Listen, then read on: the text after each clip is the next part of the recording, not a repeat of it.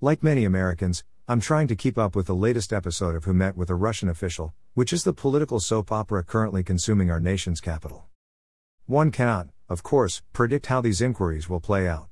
There is, I suppose, a slim possibility that President Trump will turn out to be a diabolical Russian super spy whose real name is Boris Trumpanov, but I wouldn't count on this. There is a far greater likelihood that officials acting on Trump's behalf were simply conducting unofficial negotiations with Russia prior to the inauguration so that they would not be starting from scratch on January 20 at noon, which would not be all that unusual during a transition period. There is, I am going to guess, also a slight chance that some who were jockeying for appointments with the incoming administration thought that connections with Russian officials would make them more attractive candidates when the plum jobs were being parceled out. Finally, we might simply be seeing the obvious outcome of official ego colliding with run-of-the-mill poor judgment. I know we've seen this in DC way too many times before. However, in the final analysis, it just seems to me that our elected representatives are too obsessed with scandal, and have far too little concern with governing. Now there is yet another facet to our latest Washington Sharknado of scandal, fresh accusations of presidential wiretapping that seem crazy-making for supporters of both Trump and Obama. Stay tuned for further details, or what pass for details in our tinfoil hat media these days, as this story ricochets through the various levels of weirdness and paranoia that now pass for actual news. Edward R. Murrow must be spinning in his grave. However, what is most important to remember is this: neither of these stories has any bearing upon the most pressing issues facing our nation and citizens today. Because the truth of the details and memories of every person involved in both are guaranteed to be slippery and unreliable, it seems to me the credence that each story was immediately granted says much about the open wounds left behind by the election. Everyone wants to presume the worst about everybody regarding everything. Moreover, whether we are talking about Russians or wiretapping, or whatever next week's titillating DC gossip might be, we are seeing the result of our lack of faith in our government and leaders.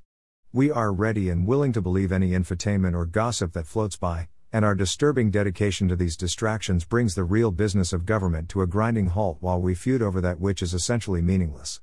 We are, therefore, just as much to blame for encouraging this destructive silliness, and we need to change the channel. There was a time, hard as it might be to believe, when our federal government actually tried to govern, and we encouraged this. Now we are enveloped in the daily Washington games of leaking, spinning, exaggerating, and obfuscating. Continually sidetracking the machinery of governance in order to investigate the latest existential threat to our nation and liberty, only to find that, after many months of digging through all the dirty laundry, nothing but a pair of soiled tube socks is laying at the very bottom, is a long-running Potomac reality television show that has grown very stale and needs to be cancelled immediately.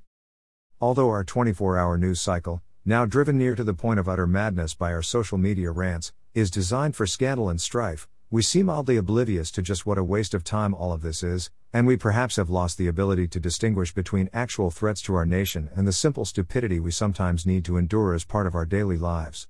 All of us past a certain age can, for example, clearly remember the cascade of government investigations and talk show screamfests that led to our supposedly sane representatives and senators attempting to impeach a sitting president because he enjoyed some nookie with a doe-eyed White House intern, and, surprise, he didn't want his wife to know about it.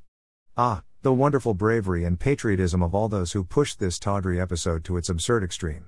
What would we do without the gong show of inane and self-aggrandizing government investigations that comfort our enemies and turn us into a global laughingstock? How much more of this kind of pointless nonsense our nation can survive is anyone's guess, but it seems those who have forgotten the difference between governance and ignorance are determined to force us to endure more overblown investigations, harumphing news conferences, and endless innuendo. Meanwhile, back here on planet Earth, we struggle each day to keep a roof over our heads, pay for medical care, raise our children, and put food on the table. One might reasonably ask why our elected officials and their appointees are still serving up silly scandal instead of paying attention to our dire needs. Is it any wonder that our government is viewed with such contempt by the average American? Our lives and futures are being held hostage by those whose political, professional, and economic interests are benefited by continually preening for the cameras. This is ridiculous and has to stop. On behalf of all those who are desperate for change and improvement, please allow me to deliver a message to official Washington, Republican and Democrat alike, regarding their endless outrage over nonsense. We don't care.